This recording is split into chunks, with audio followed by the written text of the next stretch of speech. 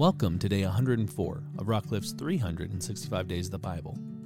Today I want to share a highlight from our readings which can be found in Psalms chapter 7, Psalms chapter 27, Psalms chapter 31, Psalms chapter 34, and Psalm chapter 52.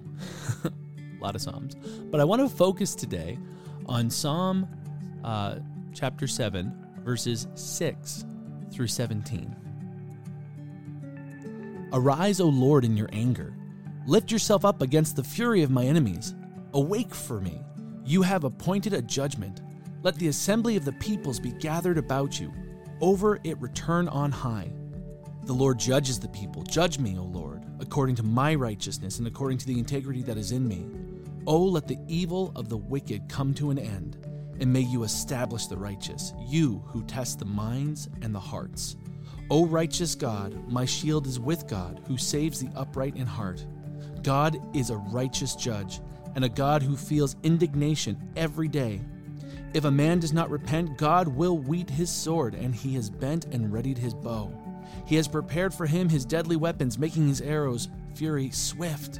Behold, the wicked man conceives evil and is pregnant with mischief and gives birth to lies. He makes a pit, digging it out, and falls into the hole that he has made. His mischief returns upon his own head, and on his own skull his violence descends. I will give to the Lord the thanks due to his righteousness, and I will sing praise to the name of the Lord, the Most High. Wow. Now there's a lot of amazing Psalms that are in our readings today. I liked this one because it deals with an attribute of God that sometimes I think gets downplayed a little bit within our traditions, our Christian traditions, and not in all of them, but this one really focuses on the justice of God and his righteousness. Now, we all know that God is love. God declares that attribute himself. That he's mercy. There are many. He's gracious. He's a good provider. He's a loving father. All these wonderful things. But at the same time, we serve a just and holy and righteous God. And David is essentially calling on the Lord to judge him. One, seek my heart. If there's secret sin in my heart, essentially, like, reveal it. But David is taking confidence in the fact that he's done right, and he's done what is appropriate and what is good. And these Psalms he's written while he's on the run from Saul. And he's essentially asking God to vindicate him.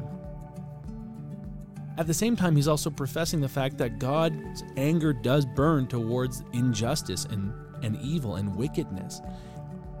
And also affirming that eventually the actions of the wicked catch up to them and cause their own destruction.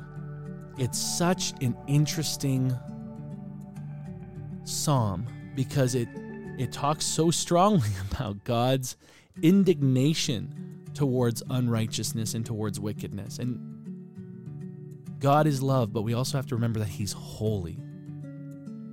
And his love, while it was free through Christ, and his forgiveness was free through Christ, was not cheap. Jesus is the perfect example of God's justice being fulfilled. The payment for sin was paid.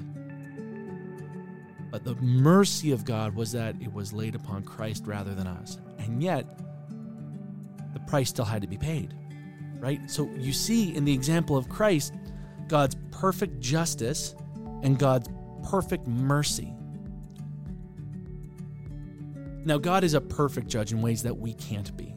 But sometimes we have a reflection, because we're made in his image, of that indignation when we see something that we know is wrong. We feel it in our hearts when we feel a desire to take action. Now, David, as we were talking about yesterday, decided to give it into God's hands. And here we see in the psalm, he's saying, God, you judge. God, you bring forth the vindication. You bring forth what repercussions you deem fit. Because when we try and take justice into our own hands, bad things can happen. In fact, in our previous readings, David almost takes justice into his own hands.